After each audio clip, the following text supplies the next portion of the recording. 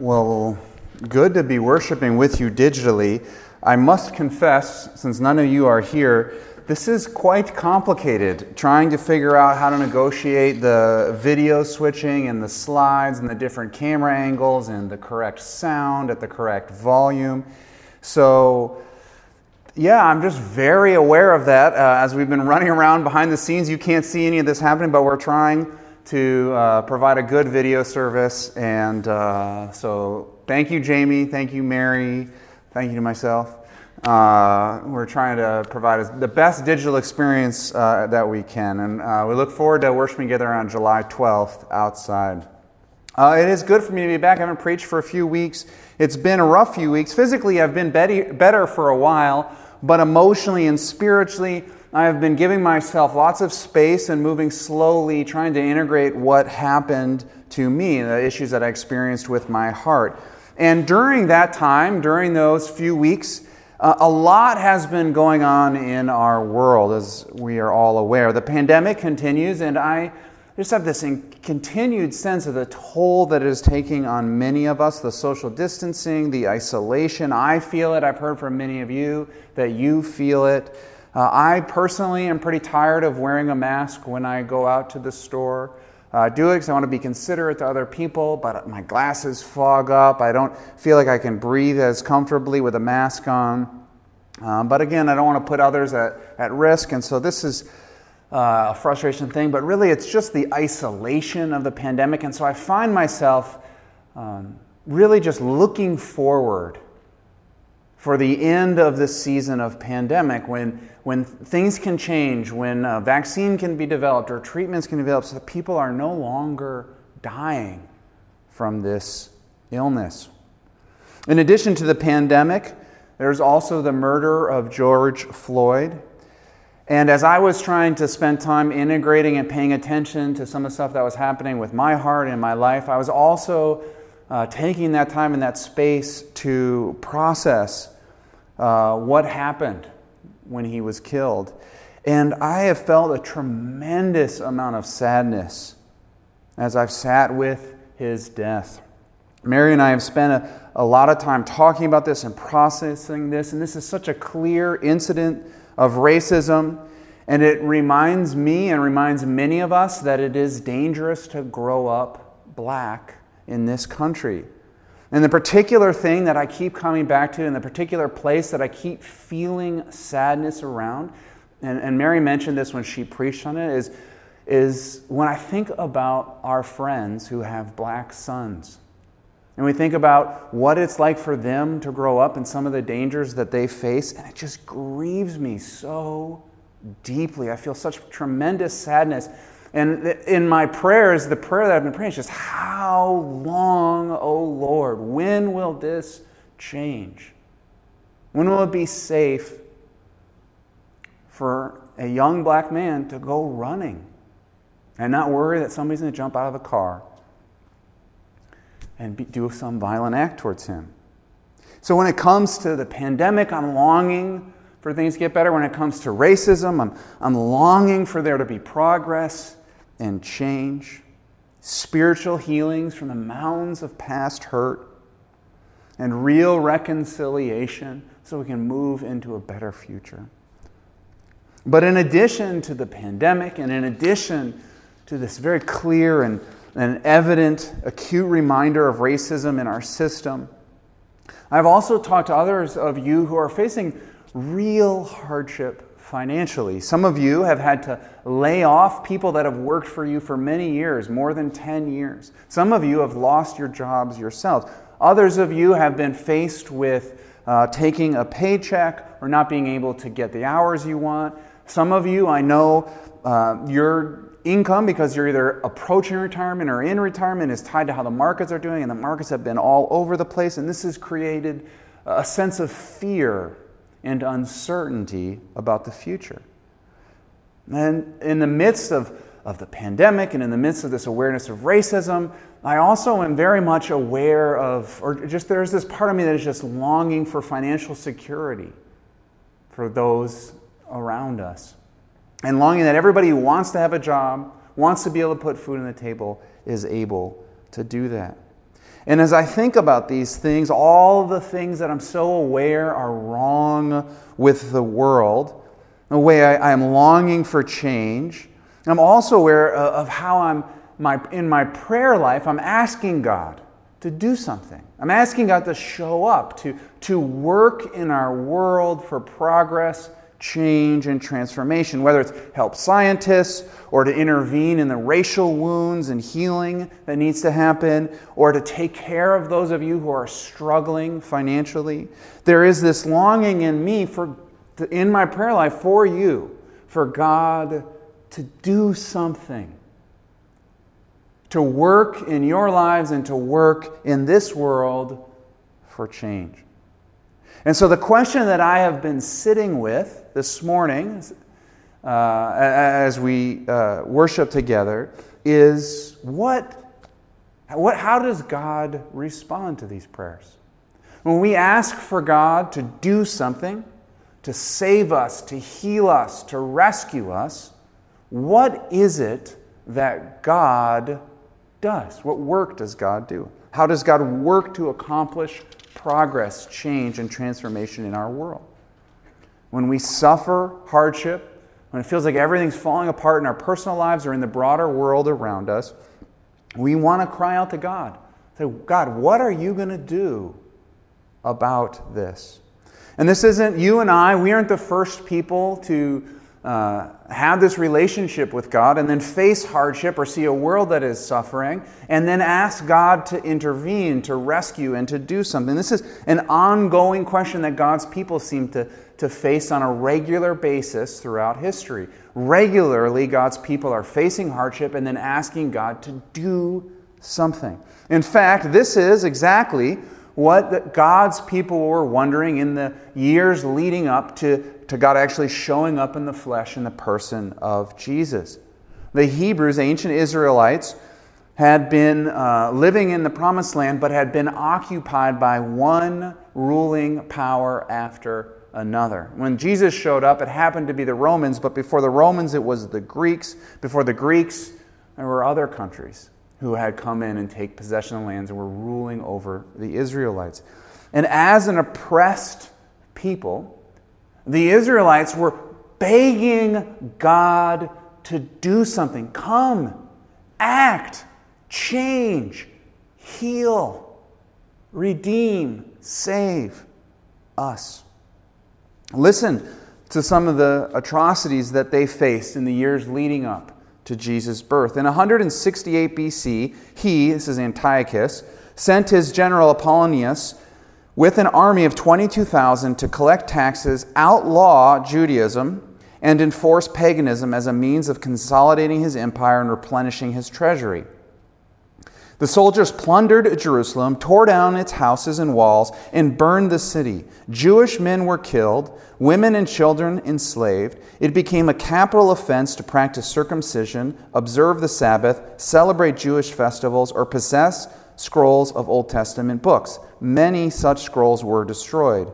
Pagan sacrifices became compulsory, as did processional marching in honor of Dionysus, the Greek god of wine. An altar to the Syrian high god identified as Zeus was erected in the temple. Animals abominable according to the Mosaic law were sacrificed on the altar, and prostitution was practiced right in the temple precincts. When Jesus shows up,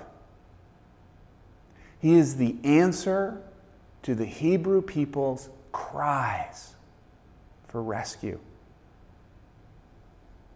They longed for God to do something.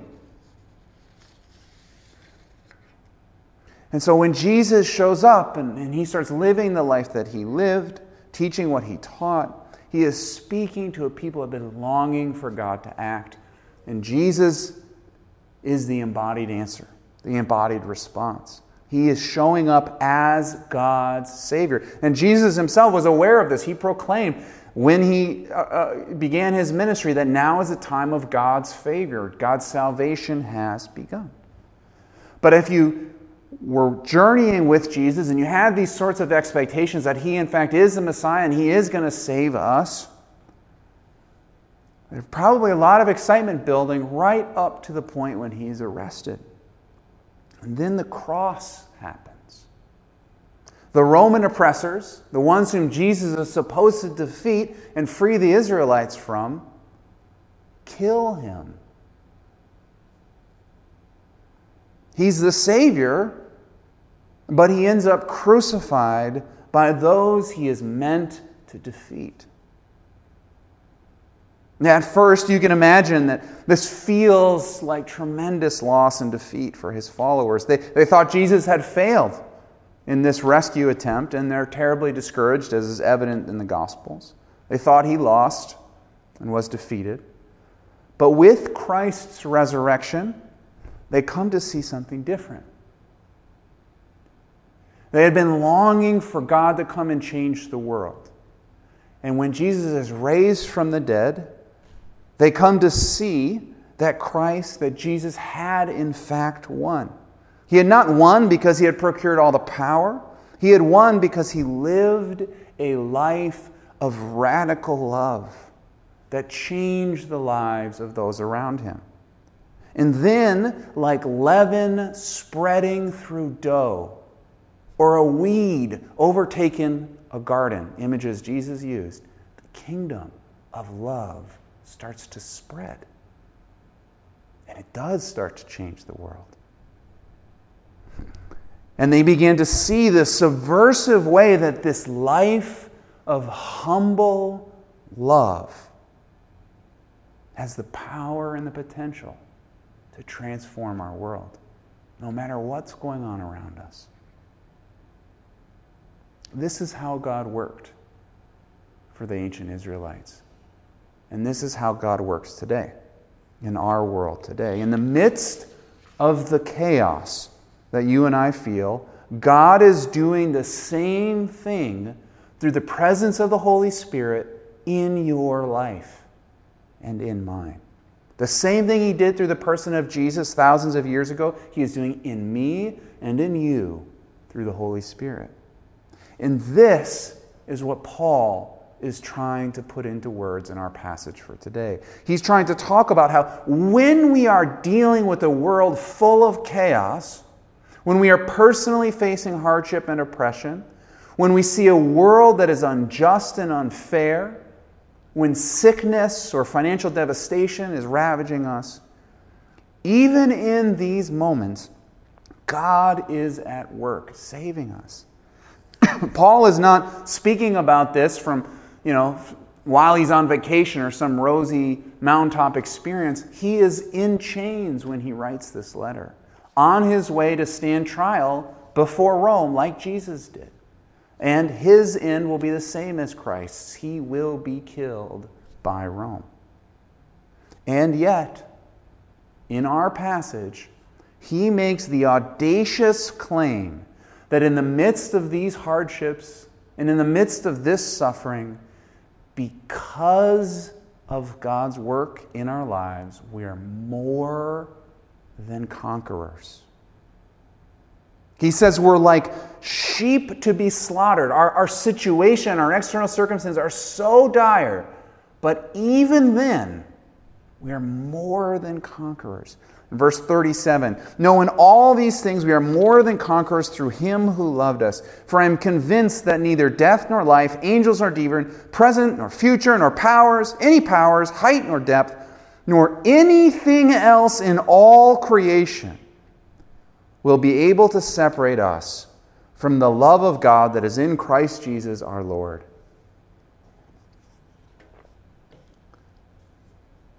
As Paul is journeying in chains by the Romans, and he's journeying to his own death, he is convinced that because of what Christ has done for us, he is experiencing the love of God in such a profound way that it transforms everything in his life.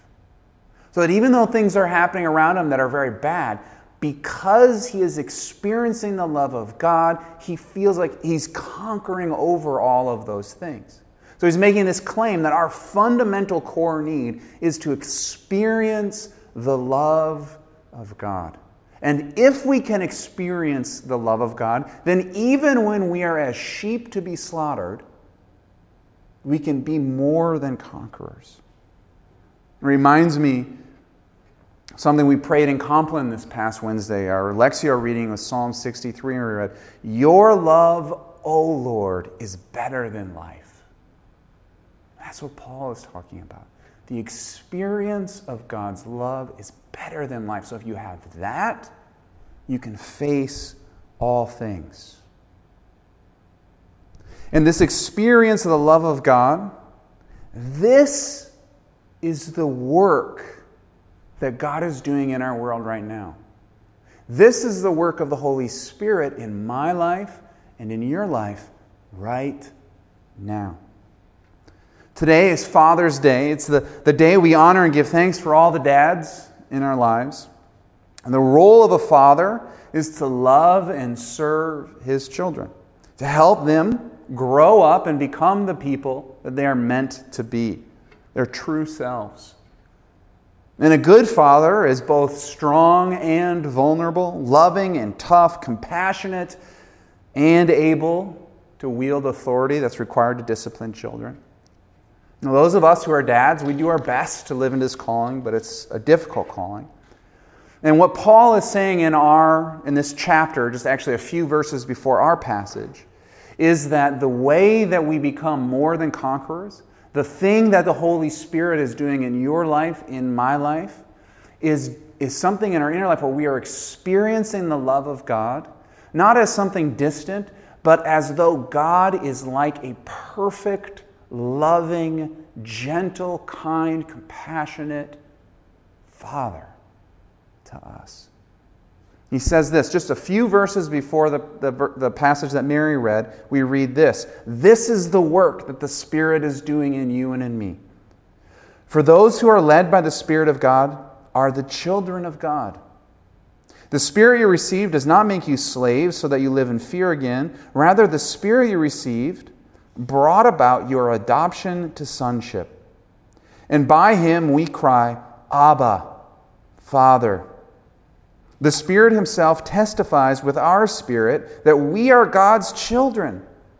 Now, if we are children, then we are heirs, heirs of God, and co-heirs with Christ, if indeed we share in His suffering in order that we may also share in His glory. For Paul, the gift that Jesus has given to us is the Holy Spirit. And what the Spirit does, the work that God does in us, is cry out, Abba, Father. And Abba is this intimate, loving way of referring and relating to a dad.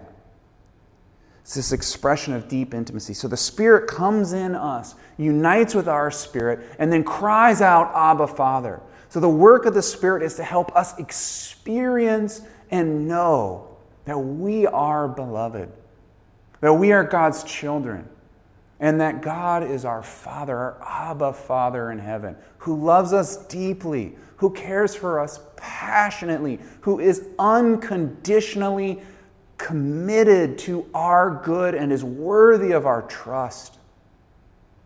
This is what the Spirit is doing in me. This is what the Spirit is doing in you, is crying out, you are God's child. You are deeply loved.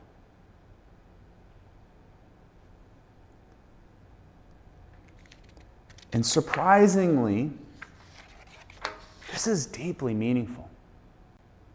It seems weak, like this is the way that God sets about changing the world.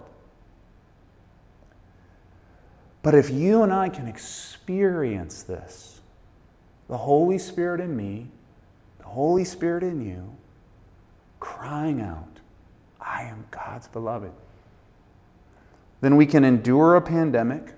We can find the strength to fight for justice. We can wade through financial hardship. We can find hope in all our failures and struggles and difficulties if we know the love of God. We can face hardship, even like sheep being led to the slaughter. That is the work of God in my life and in yours. And if we can experience it and know it, it changes us so that we can then lead lives of radical love the way Jesus did. As I mentioned at the beginning of the sermon, I've had some heart issues. A few weeks ago, my heart went into AFib, and it's this condition where your heart beats irregularly. And so for me, when it first started, I was like, what's happening? It feels like my heart's beating on my chest, and I lay down to try and calm it down. And I was looking at my Apple Watch and watching my heart rate, and it would go from like 50 beats per minute up to 155 beats per minute, and then back down. In a matter of seconds, it was fluctuating like this. And doctors have told me that it's not a major condition. If you had to choose one condition to go see a cardiologist over, my cardiologist said this is the one to choose. But nonetheless, when I experienced it, it was unsettling. And it's unsettling for a number of reasons. One, it just feels uncomfortable, but also when you're in AFib, it can significantly increase your risk of stroke. If you're in it for a long time, it has a potential to wear your heart out. And so for these reasons, they tend to take seriously. So it's like maybe not a big deal, but it's also kind of a big deal that you got to deal with. So they take it seriously, and they want to get you back into a normal rhythm. And so I went to the urgent care first, and they gave me some medicine. And I went home, and then over the night, it wasn't fluctuating as much, but it was still very irregular and uncomfortable. I was still lightheaded. So the next morning, I was still in AFib. They told me to go to the ER, so I go to the ER. And what they do is they sedate you and then do the paddles on you and electric shock you, and it kind of stops your heart and restarts it. And when it restarts in rhythm most of the time. And because of COVID, as I was going through this experience, my wife, Mary, was not allowed to come into the emergency room with me. And so I was in the emergency room, and at one point, I think there was close to 10 doctors and nurses surrounding me. I was hooked up to wires all over me. They're getting ready to put me under, and I had to sign all these things. And I know, like, logically, it's low risk that I would have a stroke when I wake up, though they said that sometimes happens because there's a clot that's in your heart, and then the paddle shocks you, and the clot goes and circulates your system. It's low risk that I'll have an adverse reaction to the sedation. Low risk that anything would go bad when there's shock in my heart. But nonetheless, it still felt like a big deal. And there was this awareness that, well, something could go wrong. I mean, they did make me sign something. And so I felt, it's probably a good idea to pray. Nothing's probably going to go wrong. Something could go wrong. What if I have a stroke? Or what if I die? That's probably not going to happen, but I should probably at least pray about it. And so as I sat for 6 hours or so, mostly alone, waiting for this moment where I was going to be converted, I was praying. And at first there was this impulse in me like, well, I should pray something, make sure I pray a good prayer, get God to help me, confess any sins I haven't confessed, make sure I'm at the right place with God. But in the end, as I sat there, what I noticed the Spirit doing within me is there's this prayer that was welling up within me. And the prayer that I prayed, the only prayer that I had to pray was, the Lord is my shepherd. And for me, that was the equivalent of what Paul talks about when he says, Abba, Father. There was this sense that God is my shepherd, that my life is not my responsibility. It's God's responsibility. He's the shepherd. I'm the sheep. So He's taking care of me. And so all the worries and the anxieties that I had, I felt like I could just let go of because the shepherd cares for me. And sometimes when I start to think about, I could die or I might die, the first thought I always have is what's going to happen to my wife, what's going to happen to my kids. But even that, the same prayer was, just like the Lord is my shepherd, the Lord is their shepherd. Just like He cares for me, He cares for them. This was what the Spirit was doing in me. This was the Holy Spirit at work within me. And so there was this sense of freedom and release and surrender and peace, and I was fine. Because of this sense that God was near, that I was His child, and that He cared for me, I could face dying. I was okay with that. Real or likely or not, it felt like a possibility, and I felt like I looked at it and it was okay. So as we consider what is God doing in our world as we all face all kinds of crazy chaos around us and in our personal lives, I'd like to suggest that what the Holy Spirit is doing in you is the same thing that He was doing in me as I sat in the emergency room. The Spirit is crying out inside you, Abba, Father. This is the core of what the Spirit is doing, making us aware of the love of God, so that God's love for us feels so certain and secure and unshakable that we can face whatever hardship is in front of us. And then, as we are rooted and established in this love, you and I are empowered to go out and change the world, to love those around us, to endure criticism, hardship, fight for justice, endure financial difficulties. Knowing that we are God's beloved is what we need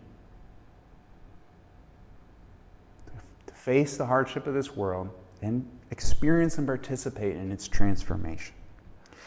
So, on this Father's Day, what are you doing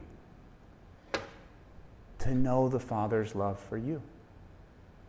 What do you do so that you can connect and experience the Spirit within you crying out, Abba, Father, so that you have the inner life resources to face whatever is difficult in your life, whatever hardship is difficult in your life? This is the work that Jesus came to do, to testify that we are accepted and loved and welcomed into God's family as children. And this is the work that the Spirit is doing in your life and my life now. In a world full of hardships, we need to experience the love of God. Would you consider today how you can hear the Spirit's voice crying out, Abba, Father, from within you? And in this week, what practices can you engage in so that you can hear this on a regular basis, face the hardships in your life? Let's pray. God, we give thanks. You have not left us alone, but you are here and you dwell within. Help us to hear your voice. Help us to hear the cry of the Spirit who calls out, Abba, Father. In Christ's name we pray. Amen.